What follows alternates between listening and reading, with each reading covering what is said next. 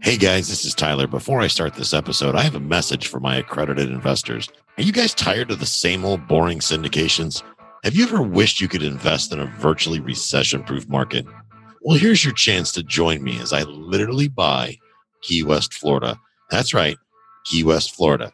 How do you get involved? You go to keywestcashflow.com/call and book a call with me today. Now on to the episode. Welcome to the Cash Flow Guys podcast. That's right, boys and girls. It's that time again. We're back for another week, and this time I got a surprise for y'all. I'm bringing on a guest. Yes, that's actually true. I'm actually bringing somebody else. We're going to talk about the stuff that drove realtors in Tampa Bay, Florida absolutely crazy. Tyler, what the hell are you talking about? I'm talking about the most talked about listing in Tampa Bay, probably in history. And no, it wasn't owned by a celebrity. Rockstar, maybe. I've got with me my seller, buddy of mine, and now partner in our investment fund in Key West, Florida, Mike Marino. Are you on with me, Mike? Hey, Tyler. Thanks for having me. Hey, man. Thanks for joining me. And today, guys, I brought Mike on. I want you to hear the seller's perspective. We did a video about this on YouTube and a couple other channels and whatnot. And I thought it would be a good opportunity to bring somebody else onto the show. It's been a long time since I've had a guest. I want to talk about, last week I talked about having the benefit of using an appraisal. And it's actually Mike's house, what turned out to be a great example of that. So, Mike, you bought the house February 2015, correct? 2015 for $137,000. $137,000. And for those of you that like the per square foot method, that works out to $139 a square foot, right? So this, guys, is a 2-bedroom, 1-bath, nice little house in St. Pete, Florida. Great neighborhood, big oak tree out front, whatnot. Mike came to me. He's been one of my coaching students, listened to podcasts for years. Mike and I used to work together at NOAA many, many moons ago. He went off and became an airline pilot. I went off and became a dirtbag realtor. And here we are, right?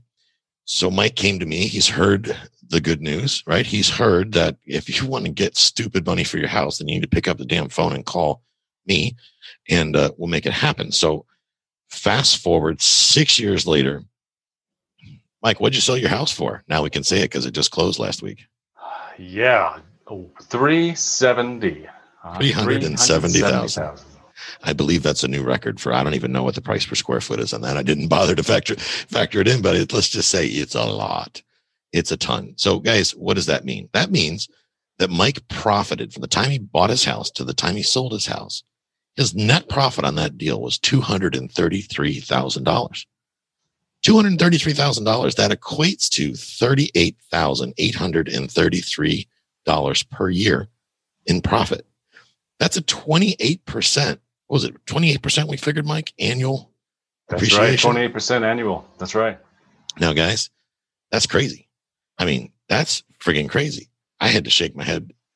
I couldn't believe it myself. But I thought we'd bring the story to you because I think you guys are going to find value. And if you're flipping houses, if you're a landlord, doesn't matter. Hell, you're going to buy your own house. I want to tell the story of how this happened so that you can take this information, use it as a check, take it to the bank and cash it. So with that, let's go ahead and get cracking now. First thing I've done, guys, and I said it last week, and I want to say it a little bit again, is I'm a big believer in bringing in people that are smarter than me. And what does that mean? Well, for starters, appraisers. Recently, I was thinking about, Jill and I were talking about her getting her appraiser's license. And then we looked at what it's required. And as we talked about last week, it's like, I don't know, $2,500 of appraisal experience. You have 200 hours of classroom training and a bachelor's degree and all this other crap to be able to appraise houses. And what I find comical about that is appraisals cost $450, probably less in some markets, but that's it. So you go to all that schooling and the most you can ever make on an appraisal is probably a couple $400. It's like, good God. So what does that mean to us? Why am I even mentioning it? Well, I'm mentioning it because it's a very cheap tool that can prove to be extremely powerful. And here, Mike, as you can say, as you know, that helped us twice because or actually 3 times, because this deal involved 3 appraisals. That's right. So you had a tough call to make at one point. Now I want to back up a little bit and explain. So I said to Mike, I said, hey, look, my deal is that if you get an appraisal on your house, I will reimburse you at closing for the cost of the appraisal. why do I do that, guys? Well, number one, it makes my job easier. And let's be honest, I also have lazy realtor tendencies like everybody else in the world. It's nice when a licensed somebody that's done 2,500 hours and focused on appraisal only goes out and determines what the value of the price of the house is. And frankly, Mike, I knew that you weren't going to argue with the appraisal. If you would have, if I would come back and said it's worth this, then you might want more money, and we may have to have that conversation and go back and forth and whatnot. But when I bring a third party in that's an expert in just that, just valuation, they're not a marketing expert, they're not a negotiating expert. Their job, their expertise is in figuring out the value of that property. Okay, guys, why is that important? Well, number one, if it doesn't appraise, in other words, if we get it under contract and the appraisal price comes in lower than what the financing is, that's a problem. We're not going to do very well, and we're going to probably have to adjust our sales price or start over again, right? We don't want that. So, Mike, when the appraisal first came in, what was it? 320, right? Is what it keep praising at. 320. And Tyler, I'm glad you recommended the appraisal, because in today's crazy market, I had no clue what it would go for. I had no clue the value of it, because as you know, if you get reappraised a month later, the value is different. Right. Absolutely. So guys, people talk about Zillow this and Zillow that, and Zillow's the devil, and Zillow's ruining my business. The only thing ruining your business is you, first of all. It's not Zillow. Here's a good example. Zillow on this little bad boy, the Zestimate, came in at 367, 348. Okay. 367, 348. We sold this bad boy for 370. So I would call Zillow pretty dang accurate today.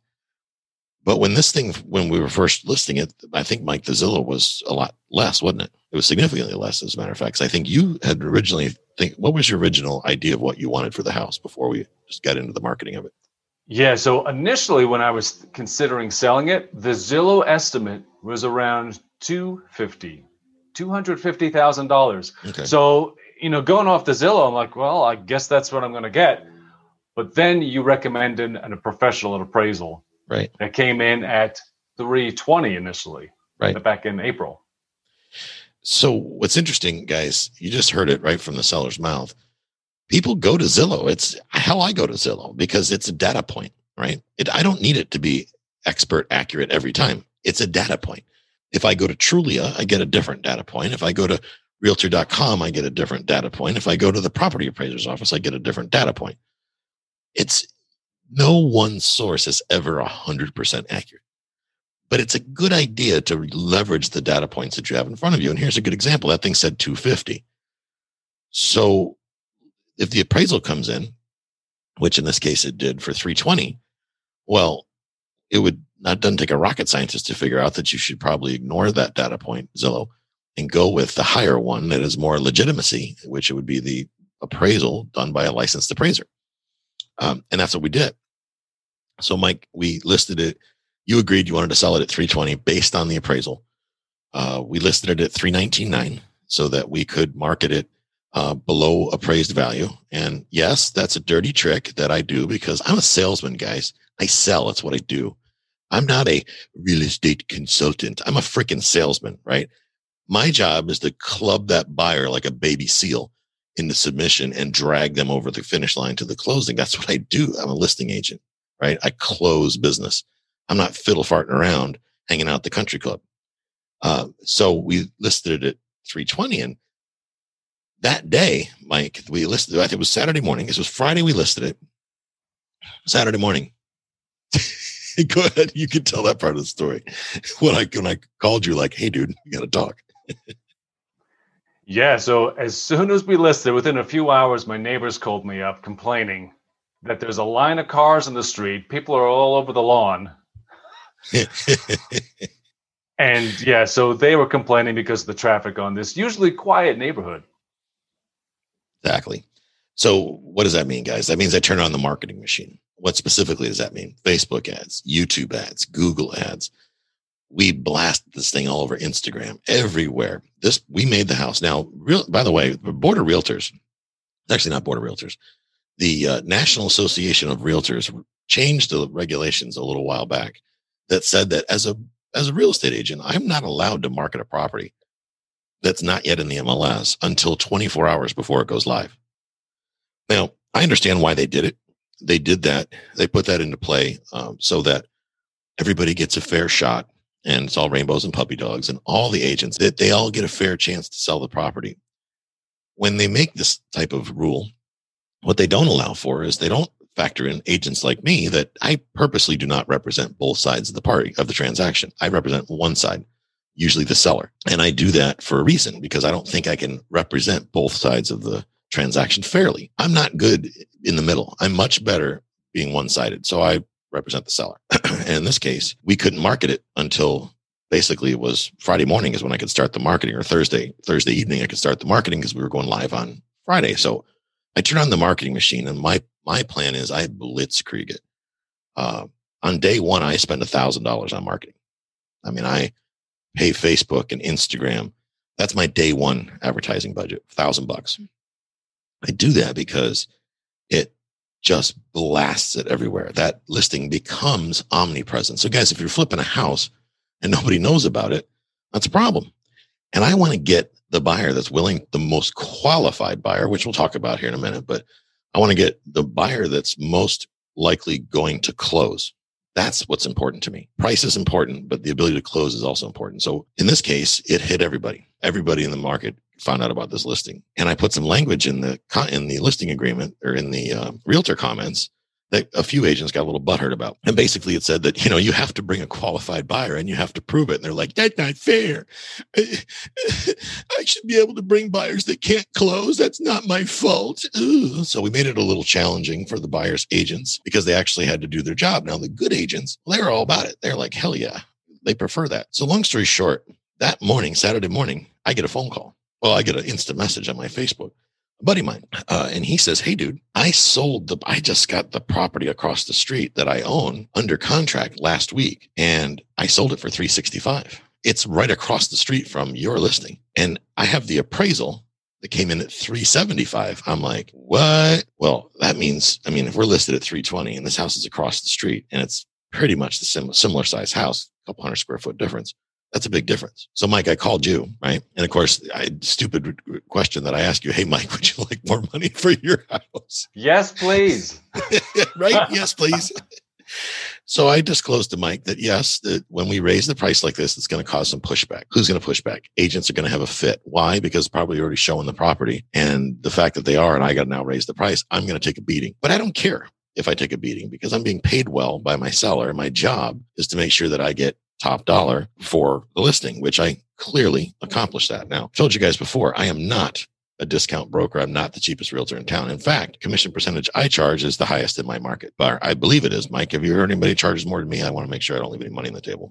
I haven't, but I just made an extra $50,000 off it, so I don't mind. Right. Exactly. Right. Yeah. Yeah. Exactly.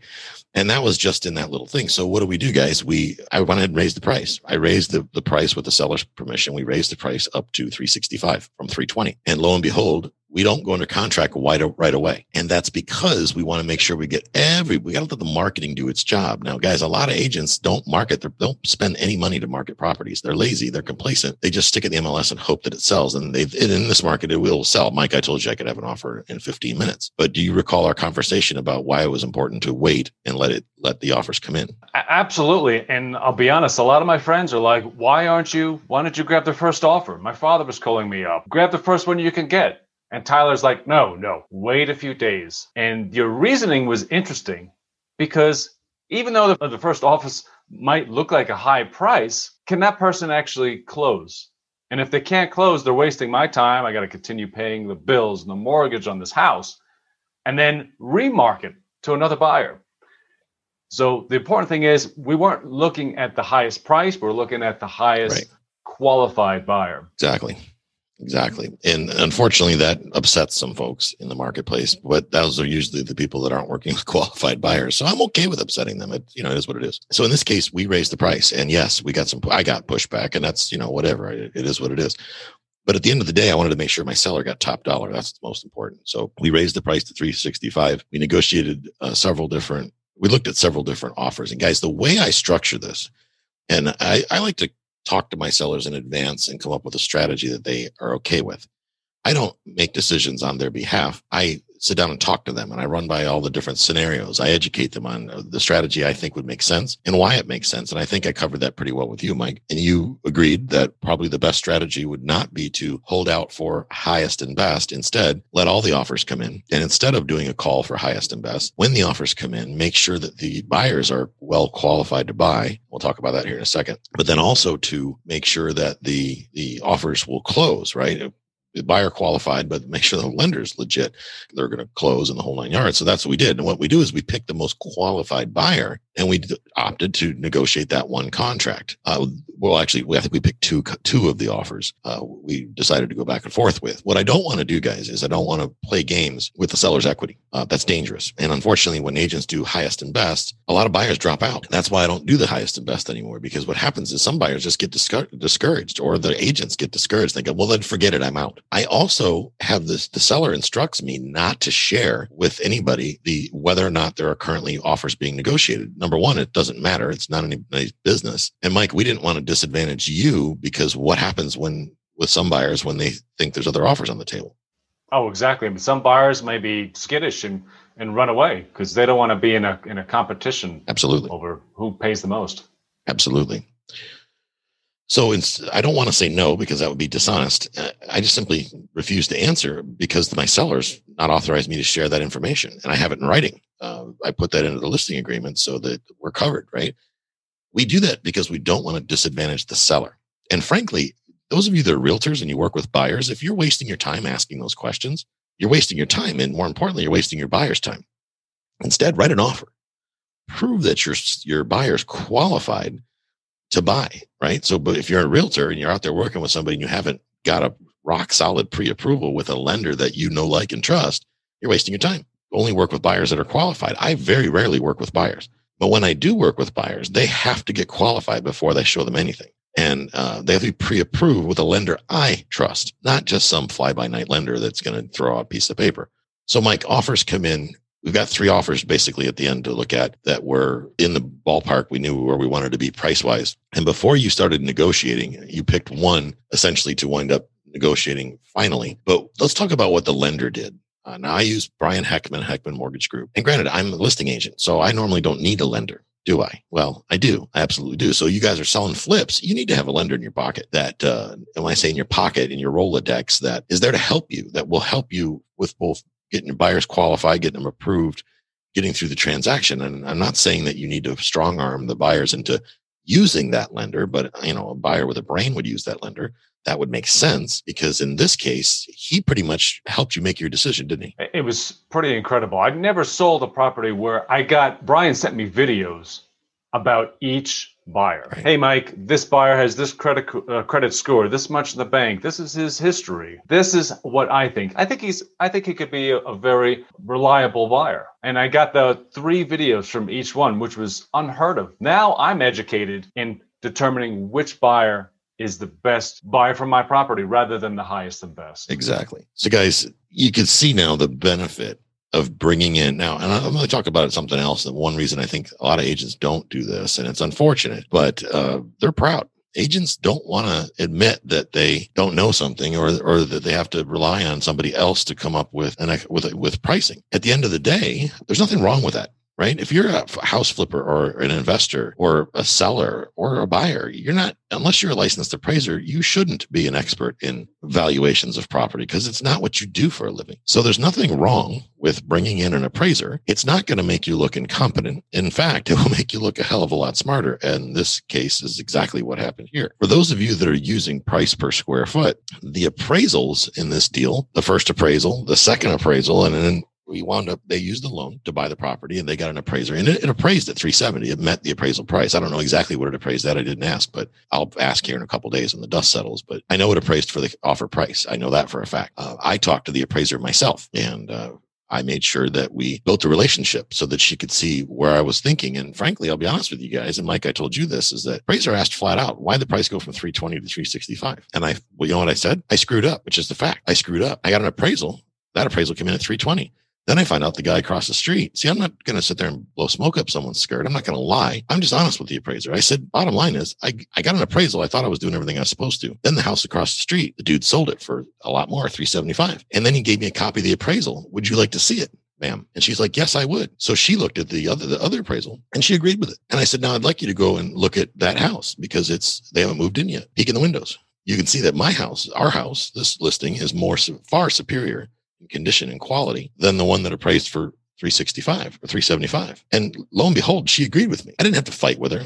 I didn't have to arm wrestle her or threaten or do anything like that. I didn't have to blow any smoke. I simply told the truth. I made a mistake. And I didn't think I was making a mistake because I had an appraisal come in, but I didn't realize that the house across the street had sold, and I didn't run public records because it wouldn't have shown up anyway because it was off the market. But I was able to. So maybe I didn't make a mistake per se. It's the wrong choice of words. But the bottom line is that I immediately got on the phone with my seller and said, hey, we're going to take a beating on this one, but I think I can get you another 50, 60 grand for your house if you want it. And he's like, yeah. So we were able to pull it off. And guys, those of you go by price per square foot. When he bought this thing, he paid $139 a square foot 6 years ago. We just sold it at $376 a square foot. That's what waterfront houses sell for, guys, on the ocean. And he got that inland in St. Pete in a little 984 square foot house. Granted, nice house, but still, that's just crazy. So with that, guys, at the end of the day, Mike, what's your takeaway from the process? Wow. I never thought that as a seller, I can educate myself. We talked about getting an appraiser before we even list it. I'm educating myself. Okay, what's the real value of it? Not the Zestimate, because like I mentioned to you before, the Zestimate was at $250. I would have left $120,000 on the table if I just looked at that. And then, of course, now that we bring the lending agency in, Brian, like I mentioned, with the videos telling me this is a qualified buyer, this guy, not so much. Now you can make an educated decision on the seller side, which Tyler, you probably agree. Most sellers, they just kind of like sit on the couch and wait for the phone call from you about, okay, this is the best. Right. Done. And unfortunately, what's happening in this market, guys, and I know we're seeing record prices in the whole 9 yards, but a lot of money is being left on the table. If you guys are house flippers and you're getting ready to put something on the market, you need to make sure you pay the couple $100 to have an appraisal done. Don't leave that money on the table. It's your equity. You deserve it. Unless you just like giving everything to everybody. That's cool. I mean, send some money to Uncle Tyler. I'm sure Mike will take some money. He'll take free money, so you can send money to Mike too. But at the end of the day, guys, it comes down to don't be afraid to leverage the expertise around you. And it's not all wrapped into one person. I am not the all being know-it-all real estate broker here. I just have good people. I mean, I have a transaction coordinator that handles the paperwork. Why? Well, because I suck at it. That's why. I'm not good at it. I'm not a details guy. I'm more of like an ape that slings poo in a cage. But what I do is I surround myself with people that are smarter than me. I learned that from people like Robert Kiyosaki, right? When we're doing this fund, Mike, and I'll wrap up with the fund. One of the reasons that it was important for me to have Mike in this mix is, one, I've been working with him, helping him grow as an investor over the last couple of years or so. But Mike's a completely different person than I am, different personality. He's very detail oriented. He's regimented. He's a go-getter. He doesn't screw around waiting for stuff to come to him. He goes after it. And the reason why he's crushed it in our coaching program, I mean, it's just,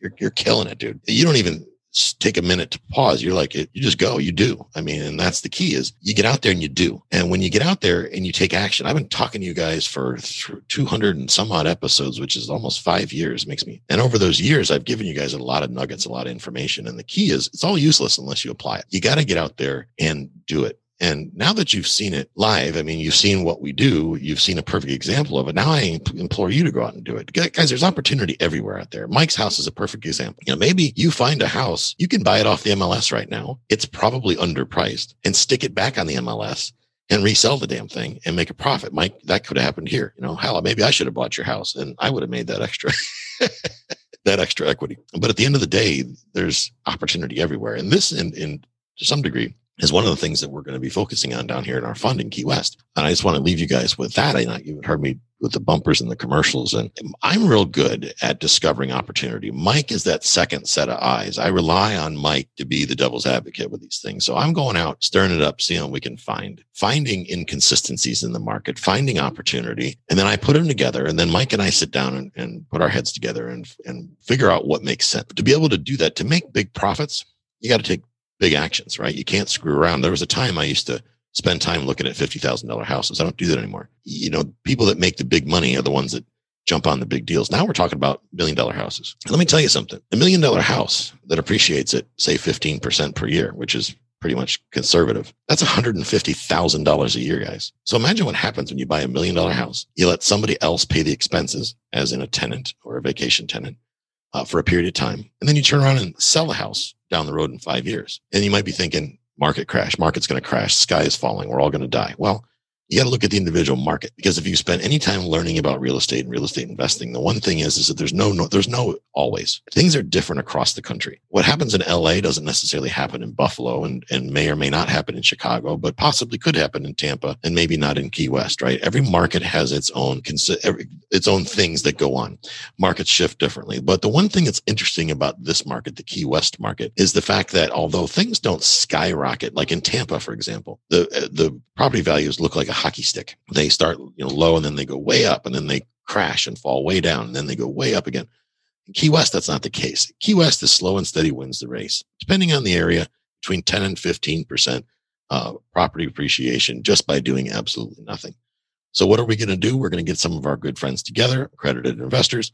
We're going to pool our resources and we're going to put together investment opportunities that make sense. Anything you want to add to that, Mike? Yeah. What excites me about the fund, the syndication fund, is it is not just a fund of like-minded investors pooling their money, but it's a fund of experience.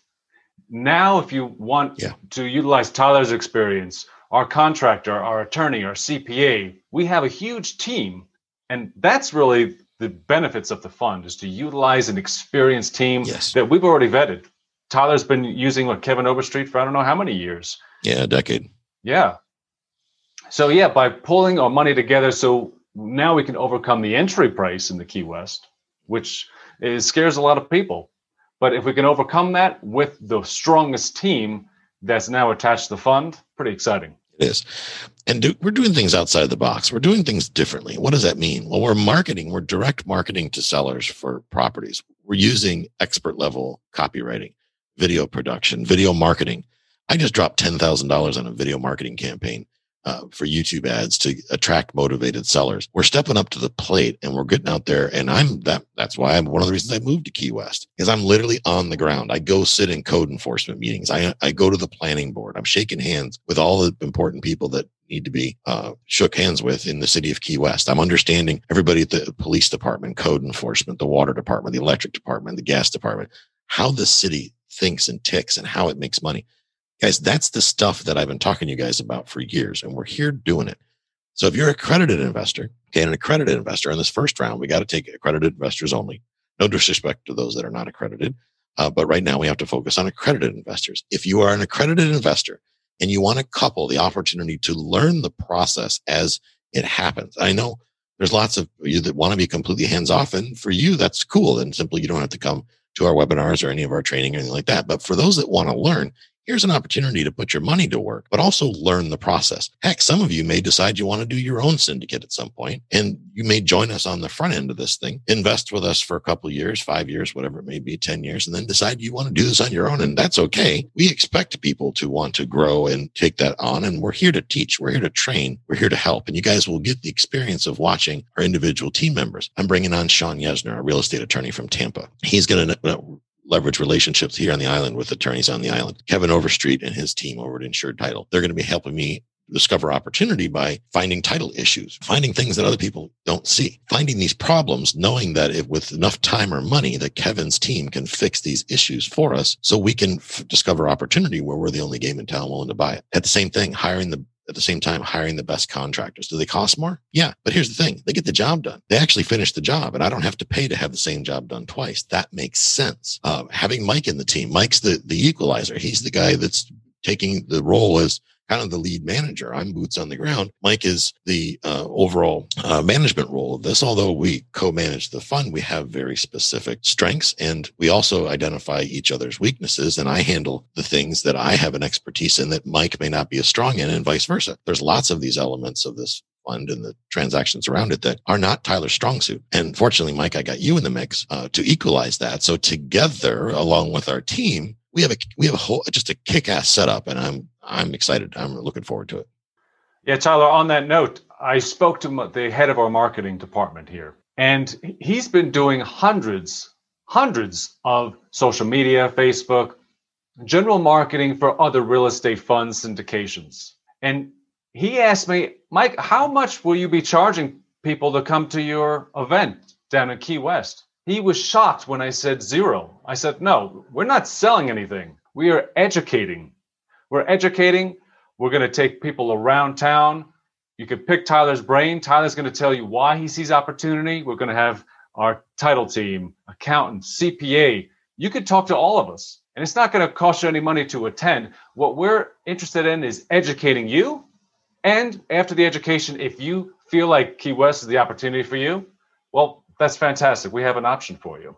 So we're very different from any other. We're not the typical guru. We're here to educate. Now, guys, full disclosure, we're not going to put on a Grant Cardone 10X seminar in Key West and shell out hundreds of thousands of dollars to teach people that are not accredited investors and who are not investing in our fund. So I want to be clear on that if you are an accredited investor and you are interested in investing in the fund, or you take part in the fund, and we're going to be opening the door through very soon in the next couple of weeks, and you want to really roll up your sleeves and figure out what this is all about, then join us. We'll be doing the dates probably in August, Mike, and down here in Key West. I'll put out a special commercial, and I'll send an email out. If you're on my mailing list, then do so. And also, if you want to get on the phone with Mike and I, pick our brain and talk about what's going on here in Key West and what opportunities specifically we're seeing and things like that, and you want to dive a little deeper, you could do that. You go to keywestcashflow.com/call. And that's a great way to get on our calendars, and we'll do a Zoom session or a phone call or what have you to bring you up to speed on what's going on. Anything else before we wrap, Mike, that you want to add?